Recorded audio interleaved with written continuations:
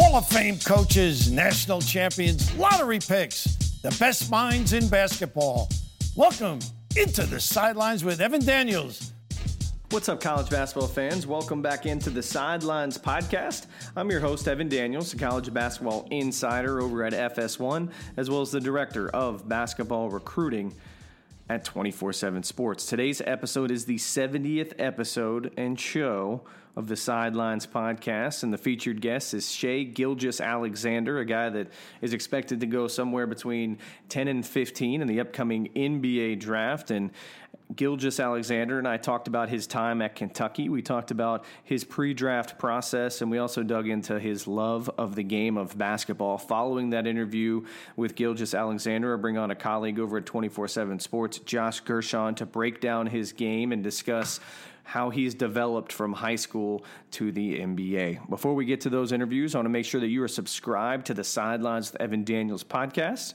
The best way for you to do that is to shoot over to Apple Podcasts or SoundCloud or your favorite podcast app. Hit the subscribe button for me, but also it's very helpful and very supportive if you could leave a rating or a review. You can also shoot me a note over on Twitter. My Twitter handle is @EvanDaniels. Without further ado, let's jump to that conversation with Shai Gilgeous-Alexander. It's time to go minute with Evan Daniels. Send it in, big fella. Now let's welcome in former Kentucky star and potential NBA lottery pick, Shai Gilgeous-Alexander. Shai, I think I said your last name right. Did I get it right that time? Yeah, you did. Perfect. I remember back when you were in senior year of high school. I think I had to have you say it for me like 4 or 5 times, so I'm glad I finally picked up on it. How are things? Good. Just enjoying the process. It's been going on the past couple months. Really just soaking everything up and really just trying to get better every day. That's awesome. Now you're in the midst of the pre-draft process, as you mentioned. What's been your favorite part about it so far? How much of my life revolves around basketball. I love the game, and I don't know where I'd be in life, honestly, without it. And with it being such a big part of my life, and with it about to be my entire life, it's a good feeling. And just me just getting that first taste of really just having to play basketball and work on my game all day is an amazing feeling. Well, what is it about basketball that really has drawn you in and to have this type of love for the game? I grew up playing it, and as I got older and when things were going hard in life or whatever, it's always been like a safe haven to me. No matter what was going on around me, being in the gym and just playing the game that I love has always helped me in life and get past tough times. So it's just done amazing things for me, and I can't describe the love I have for it. Now, you're currently out in Los Angeles preparing. Who are you working out with, and what has your kind of training schedule been like? I guess walk me through that.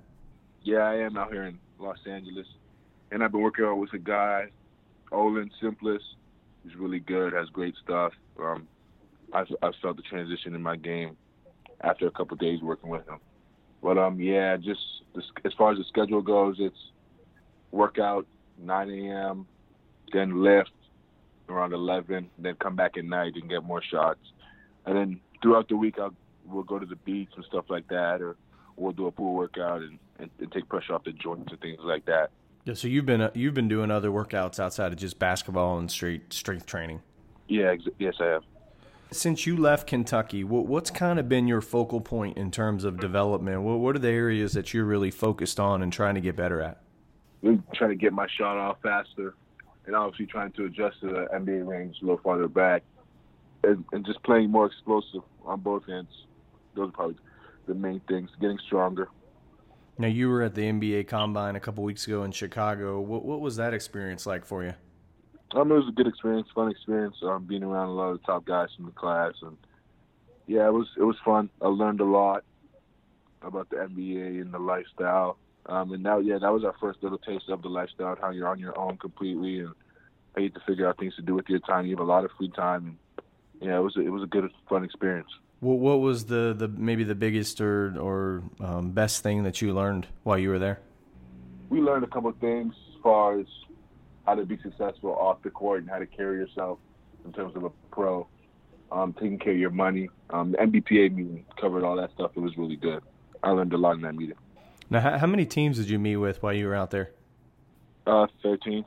Is that something that you enjoyed? You know, I think some guys enjoy that type of stuff. Did you enjoy that portion of that process? Oh, yeah, absolutely. I just got to give them a taste of what I'm like. I think I'm a good, charismatic kid and fun to be around, and I've been told that multiple times. And being able to show NBA personnel and GMs and head coaches and stuff like that, that only will help improve my stock. So, yeah, that was definitely a fun process for me. I was looking forward to it. Well, let's rewind a little to your high school days. You're a native of Canada, but you opted to play your last couple years of high school at Hamilton Heights in Chattanooga, Tennessee, and it seems like a lot of the best Canadian prospects are coming to the States for high school ball. I'm curious of your take because you did it. Well, why do you think that is? I just think the talent level is obviously a lot better in the States. And there being more opportunities to get to the next level in the U.S. Yeah, it opens a lot more doors for us, and a lot of kids are, especially in the past couple of years, guys have been able to get to the NBA from Canada, and you can say maybe a decade ago that was a little bit far fetched, and a lot of guys would have thought that was a dream that would never come true. But with kids seeing that stuff like that is possible and it's happening a lot more often, I think going down south only helps their chances being able to go to Division I colleges and stuff like that. And every kid growing up wants to go to the NBA, and the NBA is in the United States of America, and you gotta play over there to get noticed on that stage. Of course. When you came over, you were fairly unknown. I guess, was there an event or a time that you really felt like you kind of grew and kind of took off as a prospect on the national scene? I started getting a little buzz going into my junior season, in the midst of that. But at the end of my junior season, that off season, going into my senior season, I think I got a lot better. Yeah, I mean, I remember watching you at City of Palms, I think when you were a junior. And I think that's kind of when you started to take off a little. And I think, you really opened a lot of people's eyes at Kentucky this year. I guess kind of describe from your standpoint, your developmental curve from maybe that junior year of high school to now, and kind of how you've progressed and how you've gotten to where you are today. Obviously, it's a lot of hard work. But I think with me being not as heralded as the other guys in the class and stuff like that, and coming from Canada and not having the big names the rest of the guys in my class, allowed me to have the element of surprise when I get on the big stage. Right. I feel like I always felt confident in my abilities and know what I can do on the court and know how hard I work. And I know that with hard work comes results. So I was always confident in my abilities, and me just getting a chance to step on the floor against those guys will only benefit me and allow me to show my work. So once I got that opportunity, I just want to be as ready for it as possible. It's not like you were you weren't a highly ranked guy, because you were still, always a top 40 to top 50 type prospect. But did you kind of use that type of thing as a motivation? You mentioned playing against other top guys, going up against them, but also from a working standpoint, did you kind of use that as a motivation to kind of drive you? Not really. I wasn't really focused too much on rankings growing up. I was just a competitor and wanted to see where I stood with those guys. I wasn't really concerned about where I placed. I just wanted to work as hard as I possibly could in each given situation. And I knew with my work ethic, I could take off regardless of what my ranking was or whatever you can say it is. But yeah, that wasn't really a motivation factor. Now, you obviously had a really good freshman season at Kentucky, averaged 14.4 points, 5.1 assists, 4.1 rebounds. I guess assess your play from that freshman year. Did it live up to your personal expectations, and how did you think you performed? I think I did okay. Always room for improvement. The first half of the season, I wasn't pleased at all. And then I got things rolling midway point at the start of SEC conference play. But yeah, I knew that it would eventually have to click for me with how hard I was working. And once it did, I just tried to keep it going and continue to work as hard and not get complacent. You mentioned the turning point midway through the season. What was it? Do you have any idea? Like, was there a specific game or workout or practice, or what kind of led you to kind of flip on that switch? And because you really, the second half of the season, you were a different player than maybe the first 10 games of the year. Yeah, during Christmas break, I went home, watched a lot of film, and really just tried to figure out why I was playing the way I was, or as hesitant as I was, and I just tried to take advantage of the situation that I had the rest of the season. I knew that half the season was over, and I knew what I wanted to do with the game, and I just said I'm gonna give it my all the rest of the season, and I just tried to do so at game night in and night out. What was your favorite moment of this past season at Kentucky? Winning the SEC championship. That was my favorite moment. It seemed like you really lit a fire under that Kentucky team. And I don't think, heading into the season, I don't think a lot of people expected you to be the best player on that team, but you were for most of the season. Did you feel like you kind of had to take a leadership role on that team? Throughout the season, yes, I felt that I need to step up as a leader, as knowing my abilities. I feel like that's where we were lacking in the first half of the year and earlier on. We didn't have a definitive leader. And myself being the point guard and eventually becoming the lead guard on the team, I know that's what that would come with it. And I know that myself, I am a good leader. I just had to take on the role. Right. From kind of digging in on your time at Kentucky, I've been told by a lot of people that you had a very professional approach to your time there, and you built a reputation as a really hard worker. I've heard stories about you getting in the gym at 6 a.m., 7 a.m. every day. Where'd you kind of develop this mentality? And maybe it's kind of what we were talking about earlier in terms of just your love for the game. Yeah, I guess it's my love for the game. And I just want to be the best me that I can possibly be. And every chance I get to step on the floor and I guess better myself in this game, I just try to do so. I know a lot of kids don't get a chance to play basketball for whatever reason and don't get a chance to live up their dream. And with myself being blessed enough to be able to, I just can't take advantage of it at all. I can't get complacent with that. John Calipari's had a lot of success with freshman point guards, whether it be Derrick Rose at Memphis or John Wall at Kentucky or Brandon Knight or Eric Bledsoe or De'Aaron Fox, like the list goes on. Obviously, you played that position under him. In what ways did he help you in terms of becoming a better point guard? He's really good with leadership. Coach Cal is obviously a great leader, leading a program like that. And he's helped me with things like the weak side and stuff like that. I just think as far as what he does for point guards and their approach to the game.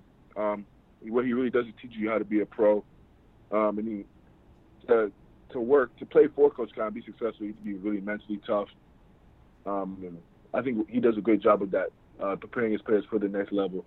And you're going to go through a lot of things at the pro level, ups and downs. You need to be mentally tough to get through them and still succeed, and that's what he does the best. Yeah, that makes perfect sense. Now, I know you spent quite a bit of time around Canada basketball towards the later part of your high school career. How was that helped your development overall? And, are any of the older guys within Canada basketball, have you any of those guys you've been able to lean on and really get advice from? I've got a lot of advice from Steve Nash. He's helped me a lot, both on and off the court. And then I've got some advice from Coach Joseph and Tyler Ennis as well a couple summers ago. I soaked those things up, and those things will never leave me, and they helped a lot to this day. What's maybe the biggest thing that you've been able to take from your conversations with Steve Nash in terms of development and being a professional? Is there any, advice that you really took to heart and have stuck with? He said a couple of things that I would probably like to keep secret because I use those to my advantage when I play guys. But he's also told me things like once you get to that level, your image is just as important and you're always being watched because of the level you're at. You have to act like a professional at all times, regardless of the situation you're in. And I think that's one thing that's helped me a lot in this upcoming year. Now let's talk a little bit about the draft, Shai. You know, most mock drafts I've seen have you going somewhere in the 10 to 14 range, and have guys like Trae Young and Colin Sexton as going, you know, as the 1 and 2 point guard, and then you. I guess give me your pitch. Why do you think that you're the best point guard in this upcoming draft? I feel like I'm the best playmaking, defending, and leadership-wise at my position. I feel like I do those better than any guy in the past, not just point guard. I feel like my ability to get in the lane is really special. As far as that goes, I'm not really concerned about which point guard goes first or who gets the highest pick. I'm concerned with going to the team that wants me the most and has the best fit for me and my playing style. So that doesn't really concern me. Is there? You mentioned playing style. Is there anyone in the NBA that you think your game is comparable to?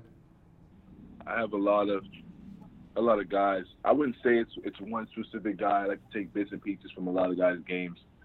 So Chris Paul in the pick and roll, for example, or Kim Murray in transition. I like to watch a lot, and James Harden isolation-wise, and I watch a lot of Patrick Beverley defensively. I just try to pick. A lot of guys in the NBA have a specialty, and I just try to watch their specialty and try to make myself the most well-rounded player.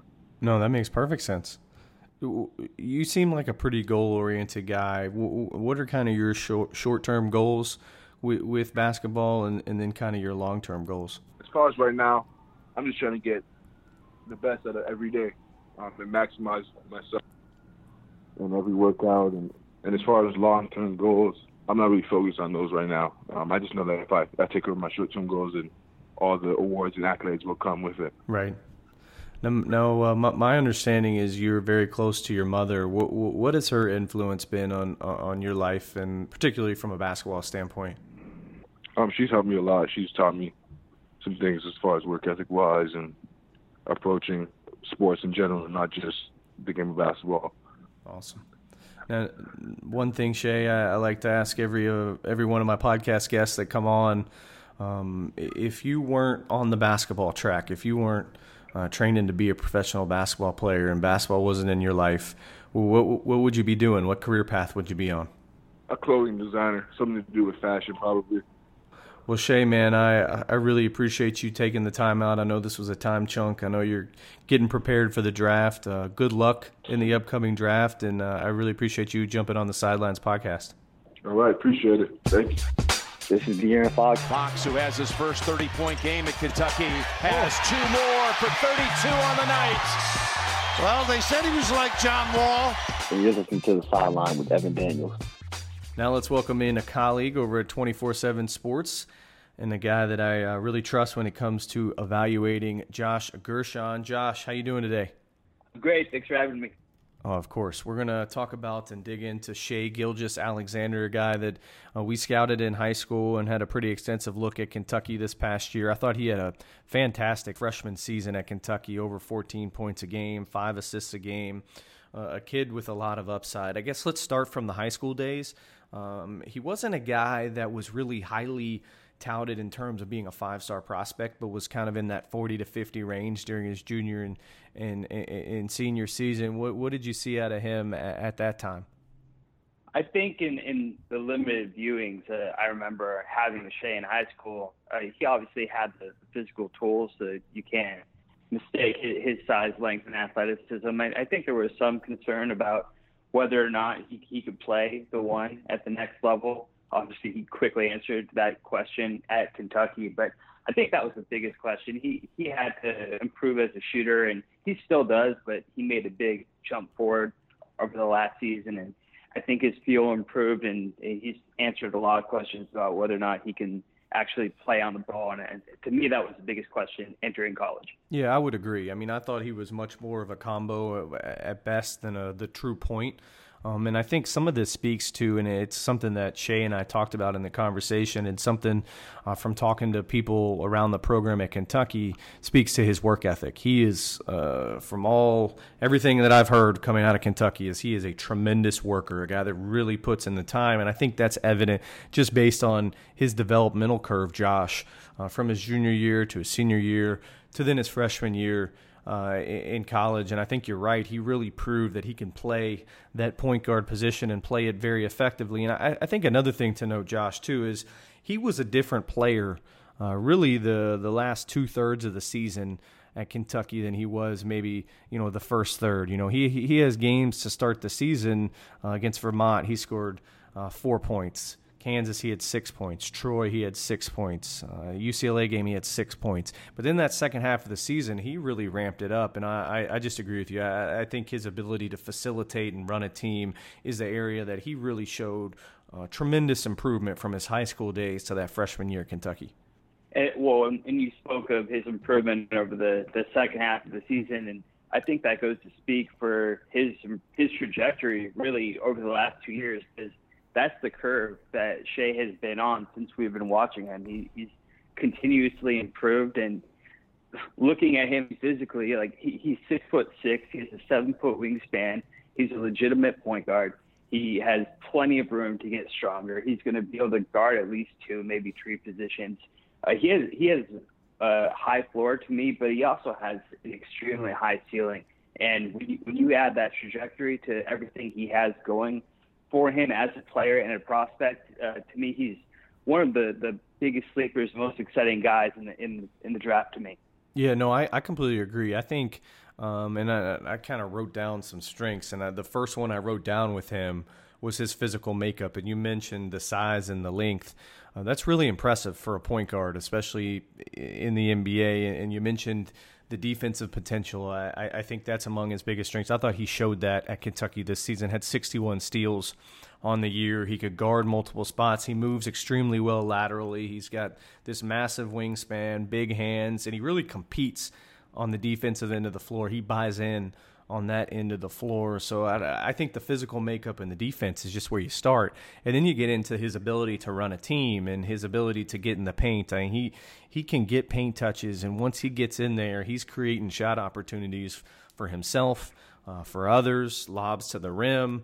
And I think he's just continuously getting better and better and better. And there's some other really good point guards in this draft. There's Trae Young and Colin Sexton, and everybody has those two guys going ahead of him in the draft. But I think you could make a case that Shai Gilgeous-Alexander has more upside than any point guard in this class because of the physical makeup, but because of the defensive potential, his ability to facilitate and run a team as well. Yeah, I agree. I mean, when you look at Sexton and his competitiveness, his defensive ability, his motor, the energy he brings, it's very much a known commodity. And with Trae Young, his shooting, ball handling, and being able to create, also another known commodity.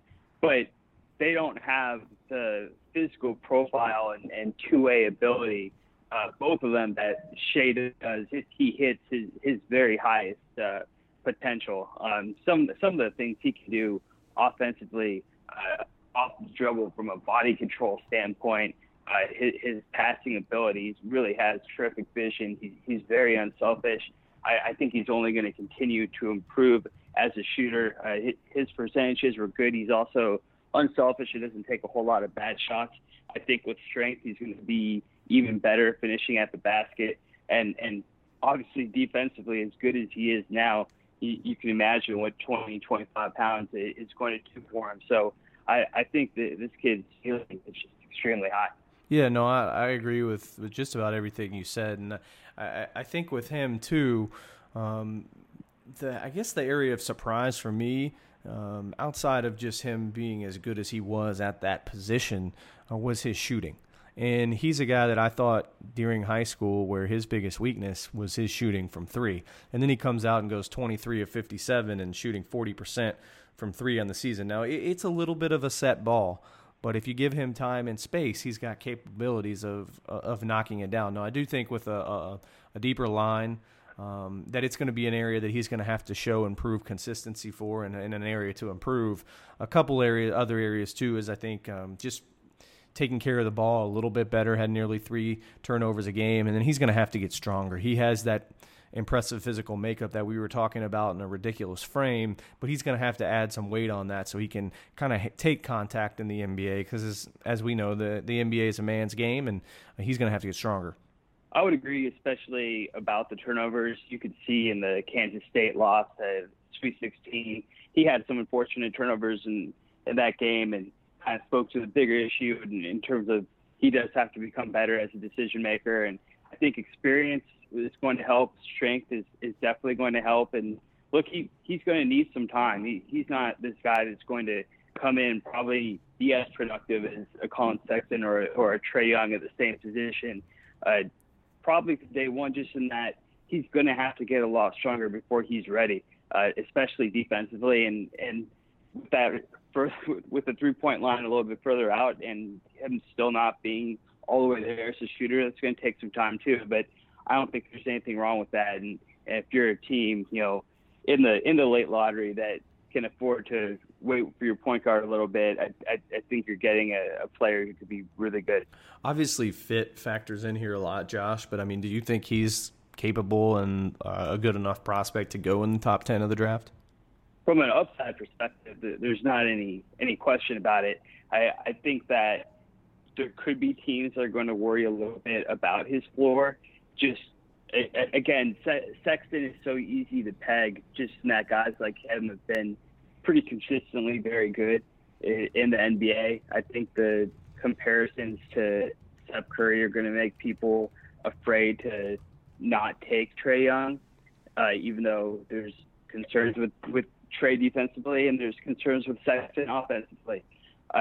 So it wouldn't surprise me if he fell behind those two guys. But at the same time, look, if you're willing to bet on this kid's upside and believe in your ability to get someone better, it would not surprise me at all if some team in the back end of the top 10 was going to take a flyer on Shai. No, I would have completely agree. I think this is a big-time prospect with a lot of upside, and it wouldn't surprise me at all either. Josh, I appreciate you taking the time out and coming on the podcast and talking a little ball with me. Anytime. That was Josh Gershon. I'd like to thank him and Shai Gilgeous-Alexander for taking time out and getting on the podcast. I had fun conversations with both of those guys. Before I let you go, I want to make sure that you are subscribed to the Sidelines with Evan Daniels podcast. The best way that you can do that is to go over to Apple Podcasts, go to SoundCloud or your favorite podcast app, hit the subscribe button for me. It's also very helpful if you leave a rating and a review. You can also shoot me a note over on Twitter. I would love to know what you think of the podcast. My Twitter handle is @EvanDaniels. Thanks for listening, and have a great week.